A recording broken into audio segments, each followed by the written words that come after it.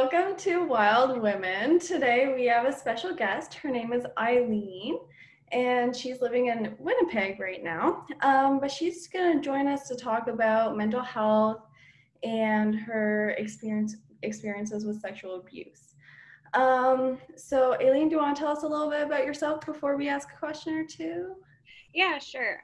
So like you guys said, I'm in Winnipeg. I'm a new mental health advocate, like new into the community. I just started becoming an advocate about a year ago when I was on my school campus.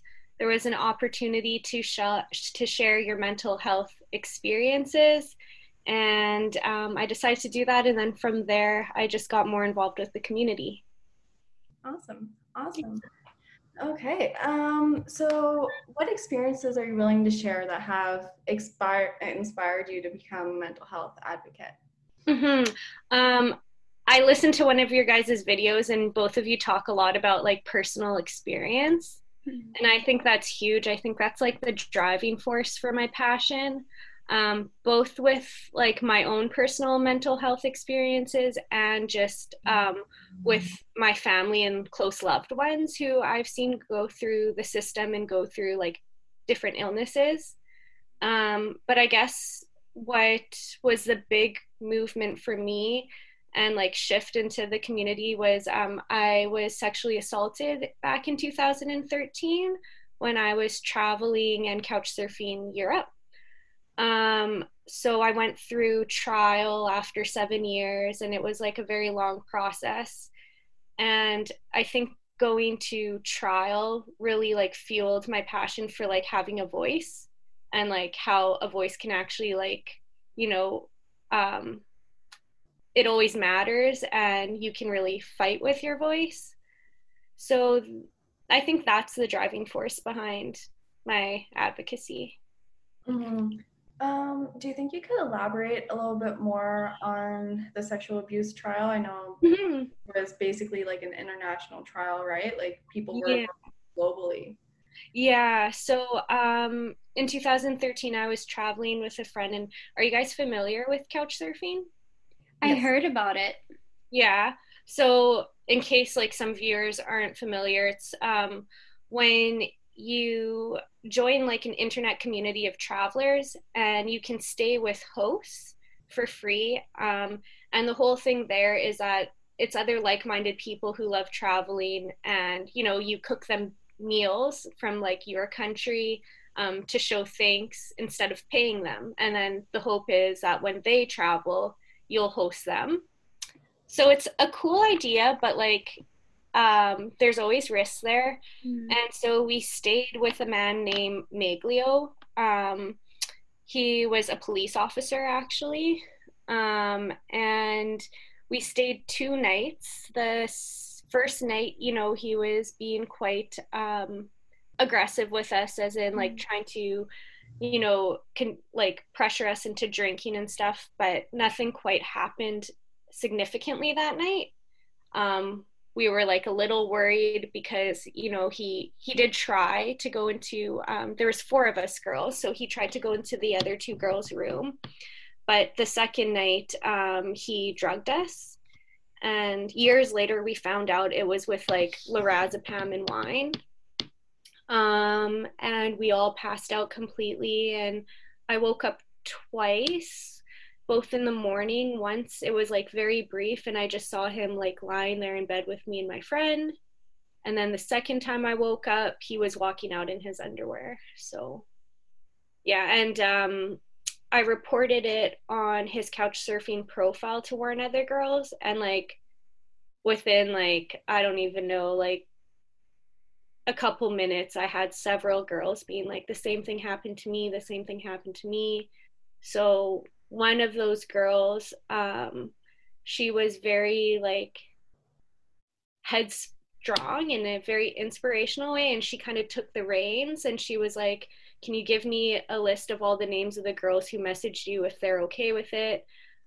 From there, she got in touch with IRPI, which is like, it stands for investigative reporting prod IR project.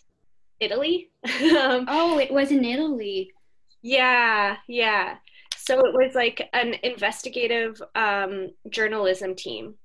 So Mm. it wasn't help from the cops at all. So they kind of released all of our stories. They really believed us and like could see how much we needed the help. And then they provided us with free lawyers, and we all flew back to Padova where it happened and fought in court. So the you said the whole process took 7 years. Yeah, 7 years. Was there a lot of like back and forth between the countries? Yeah, so me and my friend reported it in Austria, and like literally the police there victim blamed us. So they were like, why would you couch surf? And Mm. then their next question was like, shouldn't you know it's dangerous? Mm. And then their next question was like, why didn't you report in Italy? And we're like, he's a police officer. Like we're gonna go in and like tell all his friends like we don't trust the system after this, but we trust another country's system, we thought. And they told us they couldn't do anything for us because we weren't Austrian citizens and the crime didn't happen in Austria. Mm. So I reported it to the Winnipeg police. They basically said, do you have a lawyer? I said no. Like at the time I didn't, because I didn't trust IRPI. I didn't know who they were. Mm. um so I said I didn't. Like an international lawyer is so expensive, and they said, well, if you don't have that, there's not much we can do for you. um so yeah, but then we went back and forth with the IRPI for 7 years. They got us to write like witness statements. They got us to scan our passports for our identity.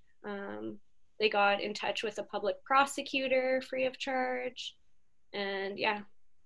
That's Wow. amazing. That's amazing. Mm-hmm. Um, Now coming back from something like that and like reclaiming your own identity after must have been, difficult itself, like, and then having to like live through that trial after it had already happened. It must have been like reliving the experience again. What kind of things did you like adopt or like um begin in your routine to try and like maintain mental clarity, awareness, and basically maintain a positive state of mind during all of that? I appreciate you even say that, because I feel like um, even though it was so long ago, I feel like my own self guilt for being like, why am I like not over it? But the thing is, like, it's a trauma, it stays with you, it's Mm-hmm. ingrained in you. Mm-hmm. Um, I think for me, I'm really bad with routine, honestly. Like, I go for walks every day to get that like peace and calm. But what really helped me was going for professional help, um, and going to like group therapies, individual therapy. Um, I ended up in the psych ward for a little while. So all that help gave me a routine and made me check in with myself and my emotions and my behaviors and actions and how I process the trauma. So I think for me personally, I just needed that guidance. I needed the professional help. And I think a lot of people can benefit from professional help. Mm-hmm. Yeah. Mm-hmm. What kind of tools did they give you? Like, if there was like one or two things that you think were like the most beneficial for you, what would they be? Ooh, that's hard. Um, Something that I was like, it's an ongoing learning for me is boundaries.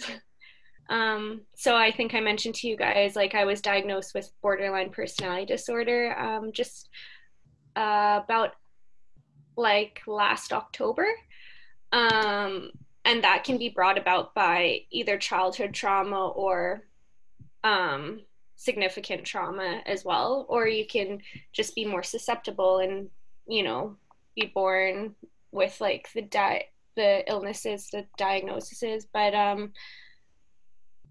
so just like learning healthy boundaries. People who have borderline personality disorder tend to have issues around boundaries. So I'm an overhelper. Mm-hmm. Um, I get very involved in my family's life. And if you're a close friend going through something, especially a trauma or a crisis, because I think I have had them in my life, I'm like, oh, I've been through this, I know what to do, but like, I'm not a professional and it's not in my control. Mm-hmm.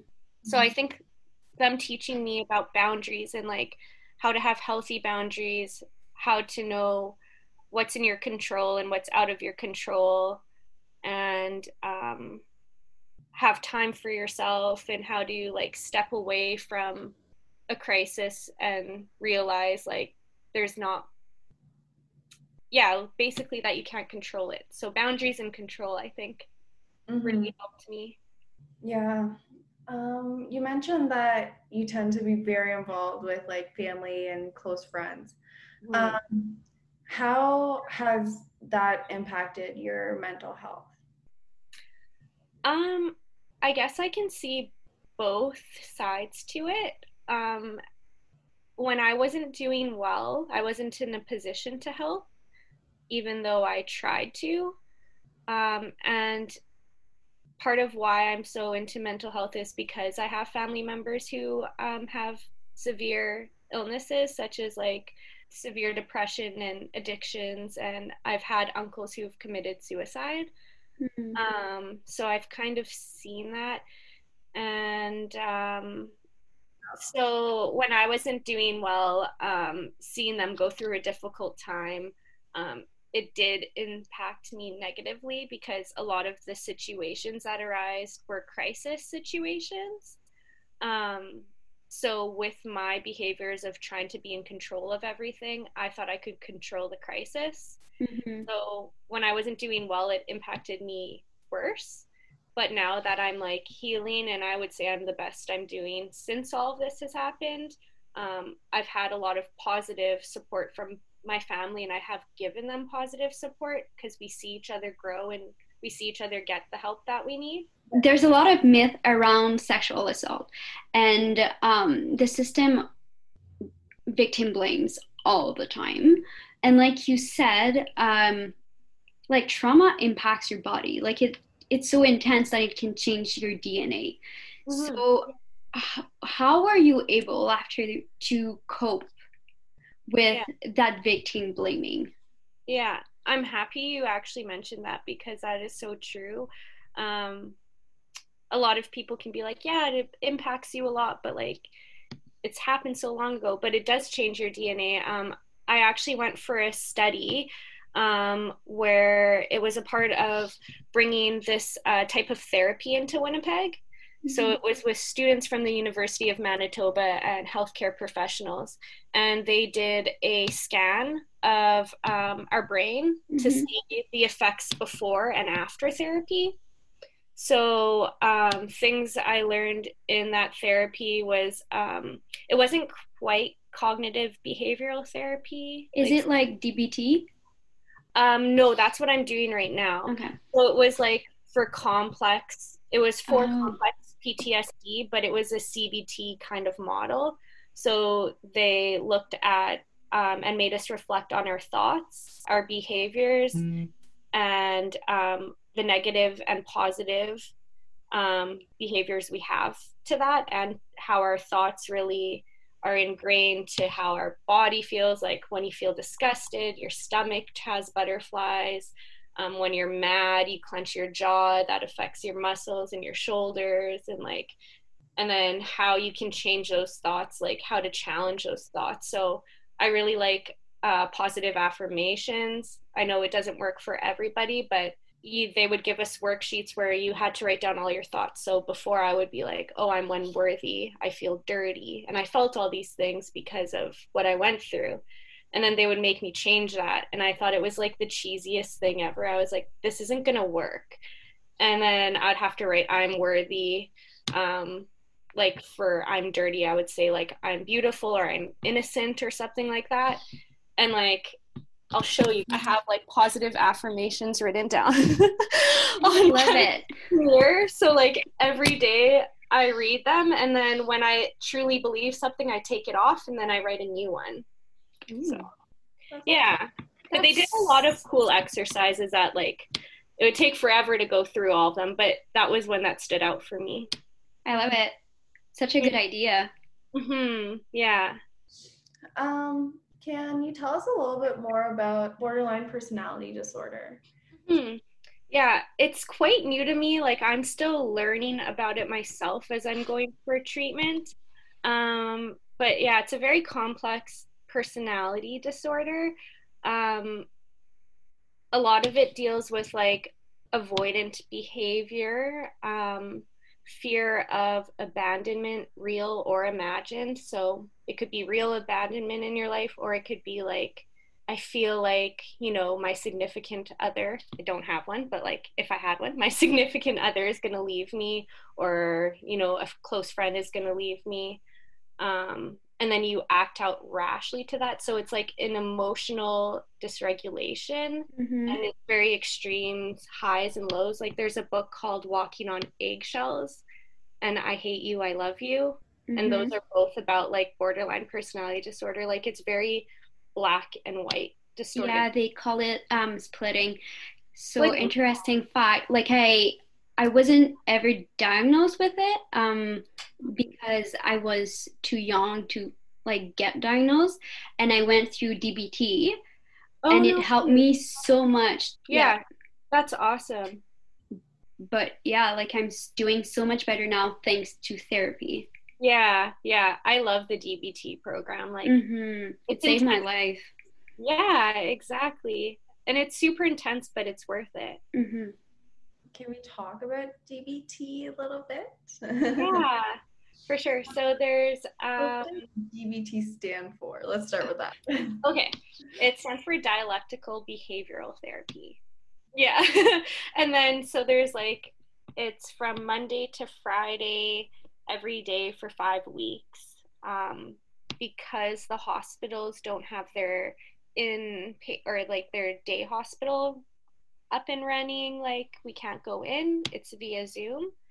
um, and then it's for an hour and a half every day, which seems like it's not a lot, but it's so emotionally draining that it like consumes you. You have a lot of homework too, and the modules that we learn there are goal setting, anger management, self-esteem, um, communication and assertiveness, and the last one, rational emotive therapy.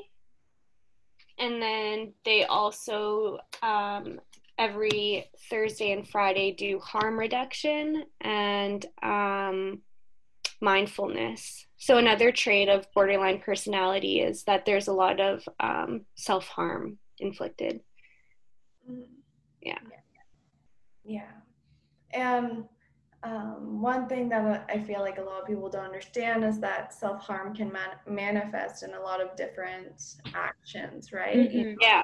Not just cutting yourself. It could Yeah. be pulling out your hair. It could be over-exercising. It could be not eating enough. It could be, like there's so Mhm. many different.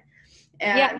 And yeah, for like a lot of the time, like people who do have borderline personality disorder, even if they do go through the type of therapy that you're going through, they may have to do like a different type of therapy combined with it, depending on what type of self-harm is with their borderline personality disorder. Yeah. So it can get really, really complicated, right? Yeah. Yeah, definitely. Yeah, and even more if you put into consideration the fact that you have CPTSD, Yeah. because that's also difficult to treat if you only have one kind of therapy. Yeah. Yeah, and like Sarah said, like there's been some times where I've done two therapies at the same time, and then other times where they're like, no, we're just focusing on one. Mhm. So, yeah. How do you feel about your self-growth during this experience, and how would you describe like your mental health now? I would say my mental health is the best it's been since the sexual assault. I suffered with depression and anxiety when I was younger, but it was much more in control than it got when I was an adult. Um, and I would say self growth has been like transformative. Like, um, I believe I'm a stronger, more confident person. It's given me passion towards being a feminist and an advocate. And yeah, I feel like that it's really helped my self growth. Mm-hmm. Yeah, well, the therapy and the professional help that is. Yeah, definitely. What Mm-hmm. kind of things do you do as a mental health advocate? You mentioned that there's something in school that you're a part of. Mm-hmm. Yeah, there's a group called Peace of Mind at the University of Manitoba. So they're for advocating for mental health resources and on campus, sorry. And I've done 2 talks with them. I've done a talk to a college here at or in Winnipeg for support workers. So they just wanted to learn more about diagnoses and like personal experiences. I volunteer with Mood Disorders Association of Manitoba, which has really helped me. I used to go there for myself, and then I like fell in love with the organization and started volunteering. Yeah, I've had a few like interviews like this. Right now, I'm working on a project with a friend for Manitoba's 150 Youth Ambassador program. So it's going to be on sexual assault. That's awesome. Yeah. Um, who would you say are some of like your biggest supporters, like the most important people in your life, like when it comes to maintaining a good state of mind and your mental, emotional, and even physical health too? Mm-hmm. I definitely say like hands down my brother. He's my younger brother. He has gone through some experiences himself, and we both really help each other out, and we both have received professional help where we can keep each other on track. Yeah, Yeah. that's good. And how do you make sure not to get triggered? Because sometimes I feel when you're close with someone that's also struggling, sometimes that can really, again, comes back to boundaries, right? Yes, definitely. So for to not get triggered, I definitely enforce my boundaries way more than I used to. I practice mindfulness. Yeah, so mindfulness, enforcing boundaries. For some triggers, I have just stopped doing like toxic behaviors that I became aware of through therapy and cut out toxic relationships in my life. So before drinking was a big problem for me. And I still enjoy my glass of wine and all that, but I won't get drunk anymore. Going to a bar, having like men hit on you while you're drunk, that's a huge trigger for me. Yeah. Would make sense, yeah. Yeah. I've actually read a very interesting book, and the name of it is Triggers. Oh. And it's interesting because the author is actually a business coach, and he works with very, very successful people on their adult behavioral problems. But it's not always like something they need like psychologist type therapy for. It's just learning how to interact with people in a positive way. A lot of time, these type A personality people are can be, their interpersonal skills aren't always on par with their successes, right? Yeah.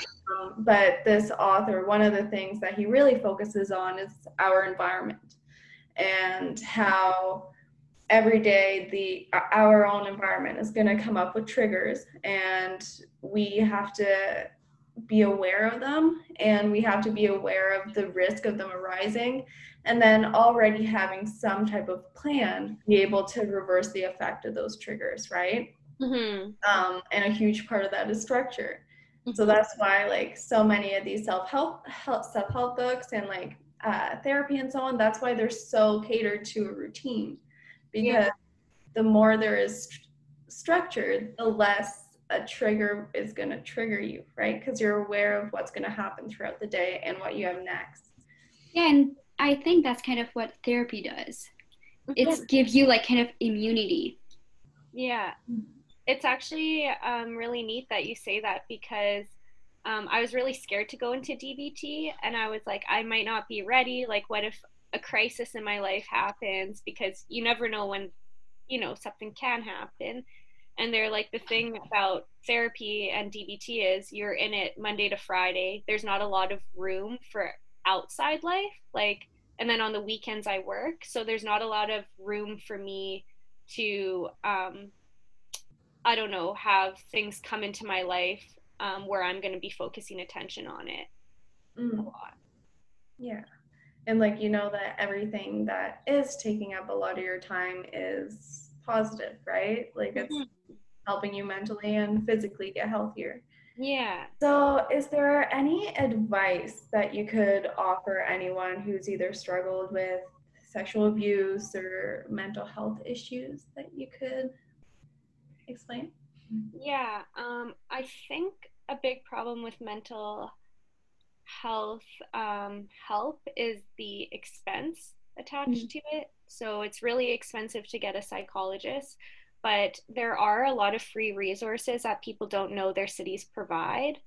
So, for example, in Winnipeg, we have a place called Clinic that's completely free. It has sexual assault counselors, mental health counselors, addiction counselors. Um, so I would say just like there is help out there for everybody. Like you might feel like you're alone in it, but there are other people who've struggled with the same disorder, illness, struggles, and pain as you have. So you can find the right fit. I think it's hard to find the right fit at times, and at times I have had to leave a psychologist or a counselor because I didn't feel comfortable with them or I didn't feel like I was improving. But you have to not give up and you have to just be like, okay, like there is some type of help out there that can help me, you know? What advice would you give to someone that's scared of going to therapy? I would just be really real with them because I would appreciate that. Like it is scary. I hated therapy when I first went to it. I thought it was like the cheesiest thing ever. I was like, how is this going to help me? But I think you have to give it like a good few sessions for you to really start to see something. Like I don't know, it took me almost like 2 months before I believed it was starting to get better. But Yeah. I went because I was like, well, I'm on my last thread. Like, what else am I going to do? Well, thank you. Thank you so much for agreeing to do this and being so open.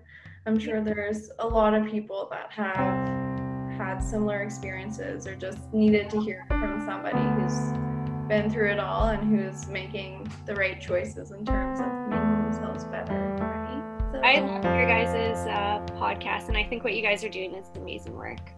Thank you. Was there anything else you would like to add? Just like encouraging people to get help was the main message, I think. Yeah, and it's so important. Yeah. Well, thank you so much for doing this. You're welcome. Thank you guys for having me. I appreciate the opportunity.